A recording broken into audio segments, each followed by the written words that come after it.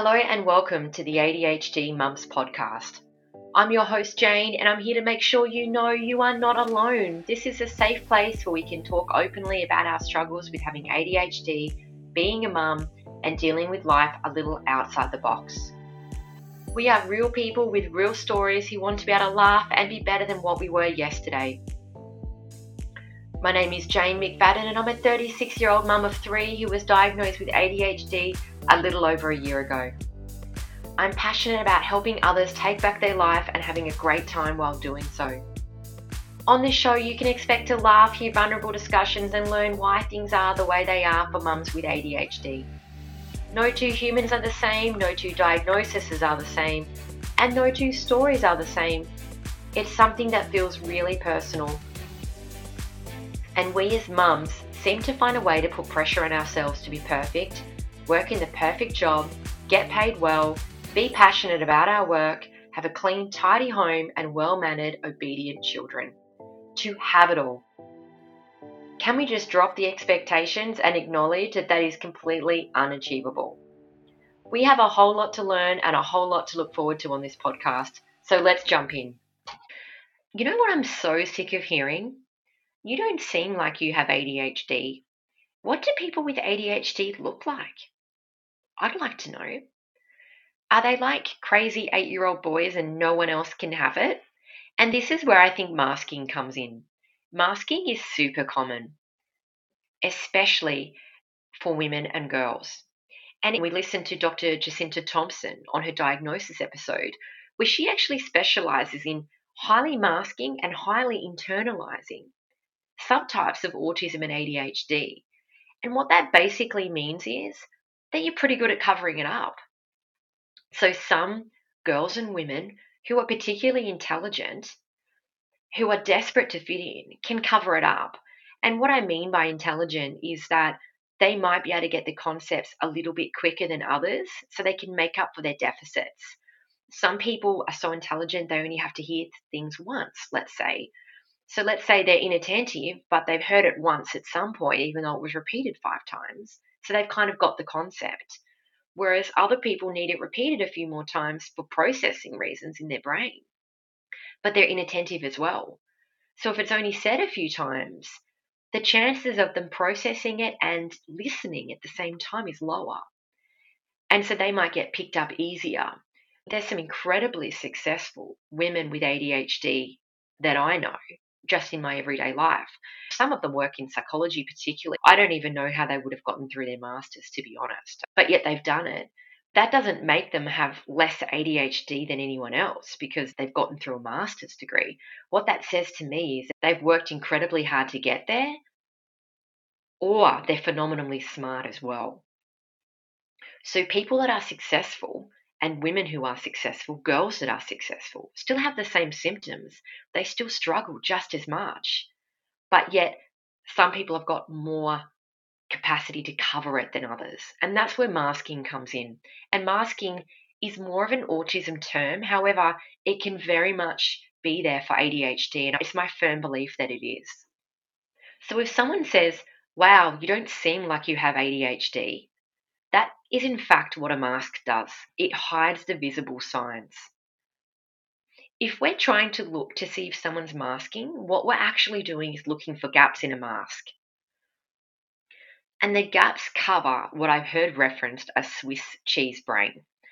And that was actually someone that I know quite well. And he referenced that he had a brain like Swiss cheese, which basically just means that he has some holes in it.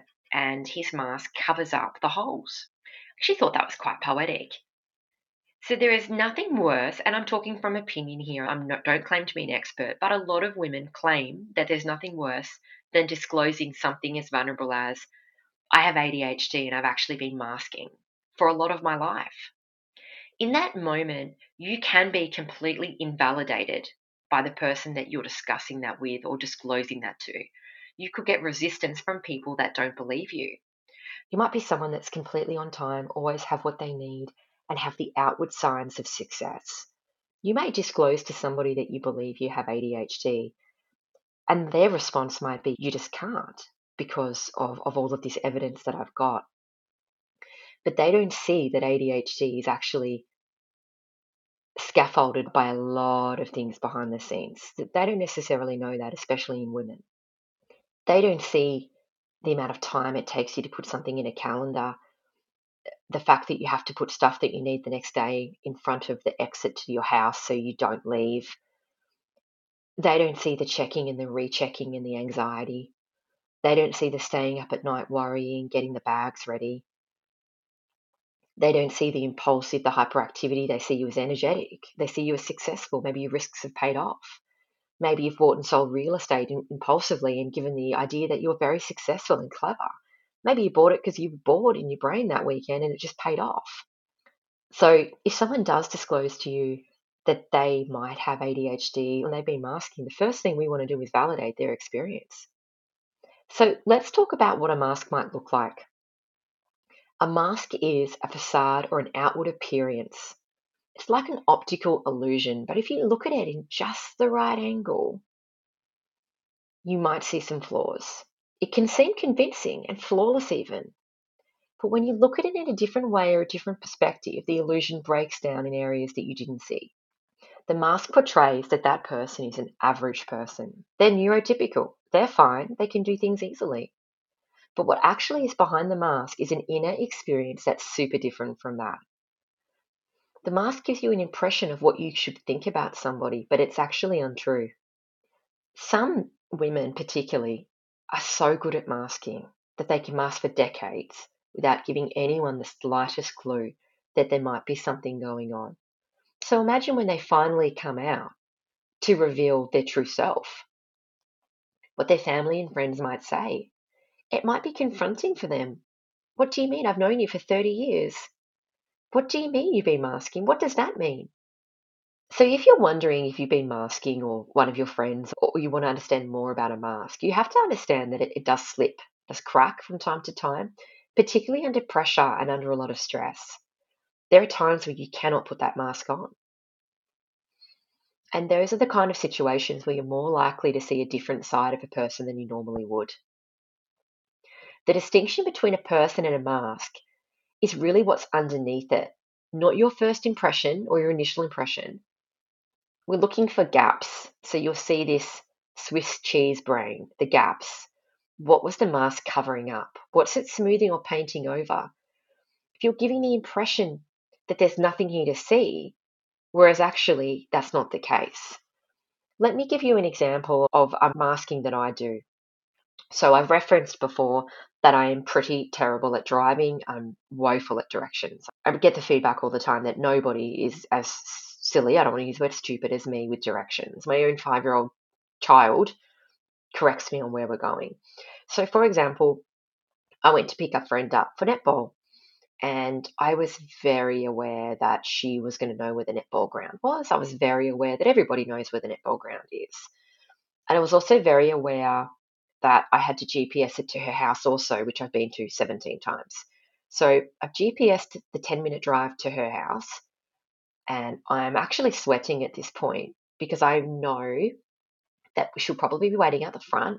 And when she gets in the car, I'm going to have to turn off the GPS that I've done to get to her house, which I don't want her to know. But then I'm also going to have to GPS the netball ground, which is also weird and embarrassing. And if I'm really honest, I've looked it up before and I'm not even convinced that the address that I've got is correct. And I'm thinking, it just feels like everybody else in the world is going to be able to drive there unaided, except for me. That's an example in my mind of a mask. That's my opinion, because there's a large gap there of cognitive function that I am determined that I don't want anyone to see. Another example of gap could be a mask that you put on at the canteen. I have a very gappy brain with maths. I'm terrible at it. And often we have to volunteer at the canteen. And that sounds like a great thing to do. Okay, well, I don't know why I said that. It doesn't sound like a great thing to do, let's be honest. It sounds like a great thing for my child to see me do, helping out their team. But when we looked at the canteen duties, my husband and I said to him, I don't know which one of these I could do. Now, I would consider myself a highly successful person. I've got a couple of degrees. I own a company. I've worked in with some successful play. I pride myself on being quite intelligent. But as I said, I've got some gaps. So this is where my masking comes in. I showed my husband, I was like, right, there's food prep. And he's like, oh God, no, don't do that. You're terrible at food prep. And I was like, there's cooking. He's like, oh no, no, no, no. You can't even cook chips. You're terrible at that. You can have a timer. Like, how will you know that no, you can't do that. And I said, oh, and we went through. And then he goes, so you're going to have to do the serving. I said, but I can't count. And I said, you have to take your phone and get the calculator out. And I said, well, how can I possibly have a calculator and put 8 plus 8 into it?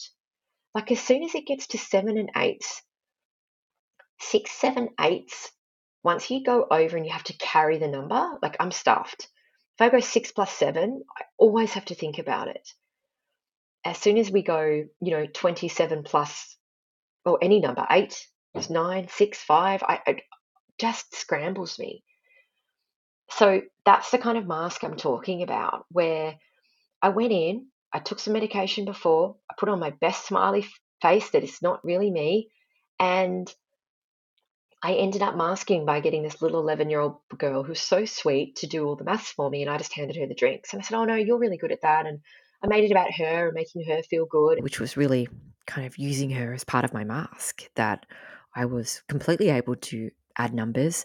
I was completely able to serve customers, remember drinks and chips with no calculator and no idea what I was doing. And it was hilarious to me that they actually asked me to go back, which maybe showed how desperate they were for canteen helpers rather than anything else. But that is an example of, for me, a mask. And sometimes with masking, I always have struggled to understand, well, what is a mask? Do I mask? Do other people masks? And this is why I wanted to do this episode, was to give a few examples of what a mask might look like.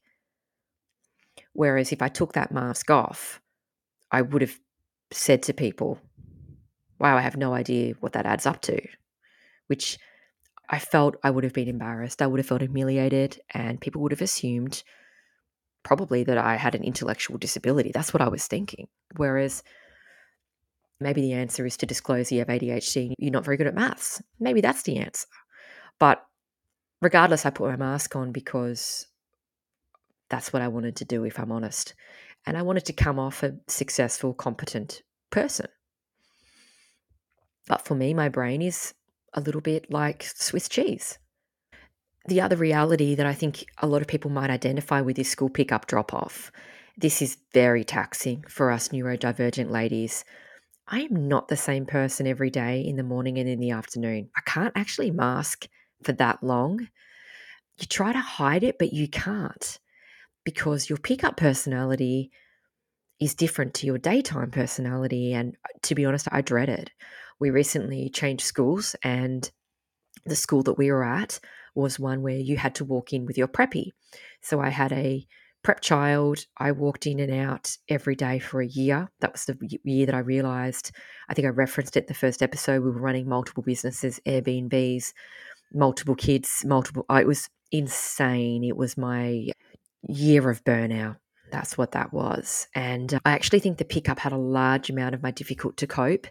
If they had have brought out my daughter and put her in my car and I didn't have to talk to anybody, I actually think I would have gotten through that year a bit better. Year one was still a little like that, because for the first 2 terms of year one, I don't know why they were still making us do the same pickup drop off. And then I tried to get my daughter to walk out somewhere. I didn't realize she had ADHD. She got distracted, got lost. I was then scarred for life, because I felt like a few people were looking at me like, what do you mean you get your daughter to walk out to the gate? Like, she can't do that. So after a little bit of, after she got lost, I'll say it, she got lost one day. I wasn't able to do that, and I was still walking in, walking out. The next year, my son started prep, and we're doing it again. Walking in, walking out. But when I'm saying walking in, I mean you've literally got to stand there and wait for them to open the door both ways. So there's always that awkward 10 minutes. And that's okay sometimes. You can be in the mood. But the small talk, like I actually can't. I can't do that. I really can't. I don't know if anyone else identifies with that. But I would feel dread, physical dread, that I would actually have to do the pickup or the drop off. And then actually one strategy I had was to pick my daughter up 5 minutes early. So I'd pick her up early on purpose So I could be out by the time everyone walked in. And I want to be really clear that these are my friends. These are not bitchy mums that I didn't like. These are actually my friends. But I can't put my friend personality on all the time, especially with that amount of stress. And I couldn't, how was your weekend? Great. I couldn't do it. And I think there's a real question around, why do we need the mask? Why can't we be real and authentic? But for me, sometimes I felt like I just wasn't okay. And if I was to be real and authentic about how I really feel or felt at that time, probably people would have called my husband and said, Shivers, is she okay? So, you mask up your life and you mask up how you feel. And I'm actually really grateful. I didn't realize that the new school we're at had like a drop off line and a pickup line, but it's been a godsend because sometimes I go in and it's my choice and I love that. But sometimes I don't. And that's okay too. So, what are some of the common areas that we see where we find gaps? It might be social skills. It might be inconsistent capacity for executive function. It might be sensory sensitivities, information processing. Let's take being social, for example. You might be socially inconsistent. I've also referenced that ADHD people are quite sensitive. So I would imagine if someone walked past me and saw me one day, spoke to me, was really nice, and the next day didn't, I might think that might be about me. But actually, that might be about the other person. They might be really gappy in that area. They might be high energy, extremely social sometimes, but other times they might completely crash and need to be alone. They can't keep up that kind of energy. That for me, that isn't someone who's moody or angry or upset with you. That's somebody who's masking in my mind. It might be a friend that you have a really close relationship who doesn't respond to texts or calls for months. Then later on, we'll pick up where she left off. That might be someone that's really happy to text but doesn't want to speak on the phone. Happy to text in Facebook and send each other things but don't want to catch up. You might wonder what's happened with that friend. That might be their mask. We could assume a level of background knowledge and understanding that isn't there. We might assume that people can find their way easily to the netball courts. Maybe they can't. You might see inconsistent capacity, sharp, organised, on the ball sometimes. Other times commitments drop left, right and centre. It's common for people to have highs and lows, but it's not common for people to have it the extremes. ADHD people can go through periods which we can just call burnout, where everyday tasks become a challenge. It's easy to assume that if someone is competent and capable right now, then they're always the case. But in fact, we can go through periods of unexplained inability to function, severely incapacitated a fair amount of time. Sometimes I can talk easily on this podcast, and sometimes I have to edit for 2 hours afterwards because I can't string 2 words together. Usually I give up, but sometimes I don't. You might see or hear me on this podcast and think that I'm really well spoken. You might meet me in person and wonder why I'm struggling to put my words together. You might see me speak at a PNC conference and think I'm completely incompetent. It depends on the day. I remember one day at work, there was a team and I was doing some mentoring with them in an area that I'm really good at. I'm not good at all areas. There was an area I was good at one time. I drove down to Brisbane and I did some mentoring. And I'll never forget it. I felt like I did really well that day. I felt like I spoke well. I was on the ball. I had a lot of coffee and medication, by the way. And I knew I could only do that for like 3 or 4 hours and I had to go. So I thought, I've got to get going. And there was a push-pull door on the office. And I had my handbag, I had my computer and some stuff in my hands. I couldn't get the door open, right? I couldn't figure out it was a push-pull or whatever way it was. And I remember the people just looking at me like, wow, what was going on with her? And then as I went to figure it out, I dropped everything. I had to pick everything up. And I walked out and thought, how did I run that session so well, but I couldn't open the door? I couldn't figure out which way it was. Some things really good at it and some things I find incredibly difficult. And I referenced in the first episode that my husband calls me the stupidest genius he's met. And that's why I love that Swiss cheese analogy. And that mask almost puts that concrete, it fills in those gaps in that brain where you don't know that person's actually not getting that. If you think about our kids and masking and girls at school, you don't know that it's not getting in. You can't see that she doesn't understand what's happening. You see the smile, the nod, but you don't see the panic. And it's that long-term panic that, in my opinion, can create psychological distress, which enough of that creates anxiety, depression. It's like planning, organizational memory, making decisions, prioritizing that you assume that an adult can do.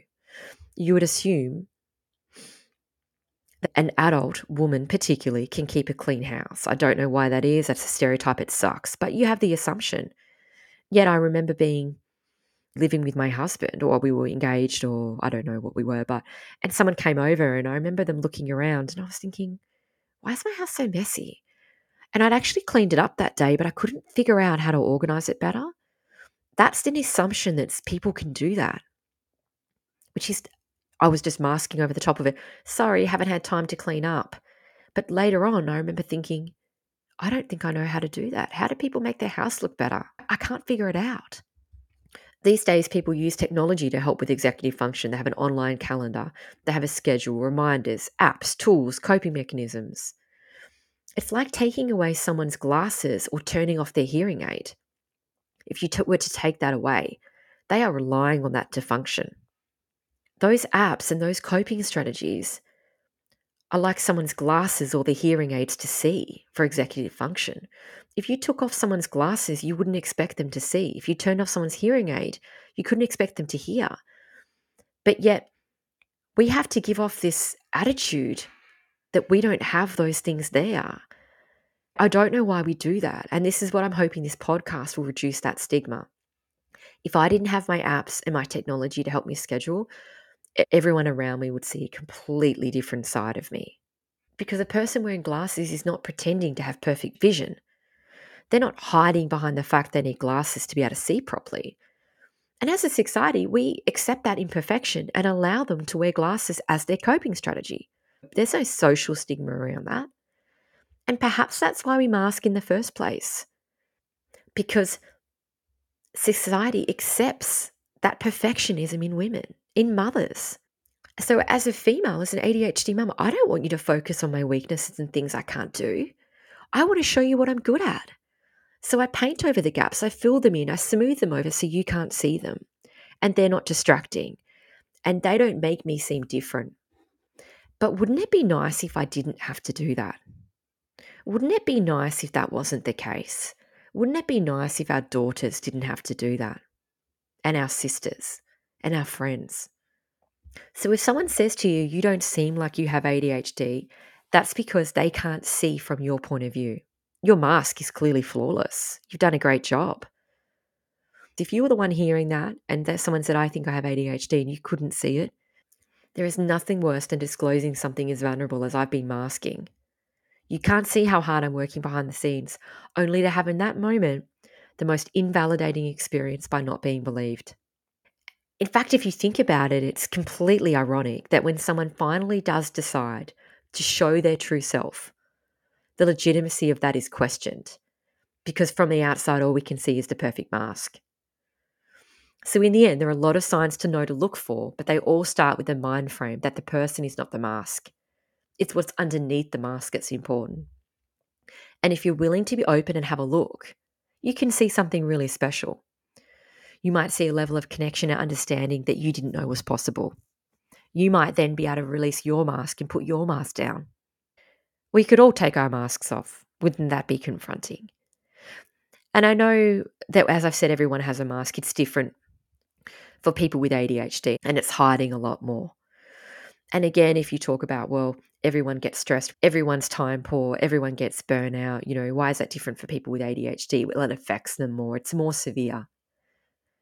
A mask is more, I physically cannot pick up my child from school without my mask being on, because that mask is so different from what's inside that I can't have people see it.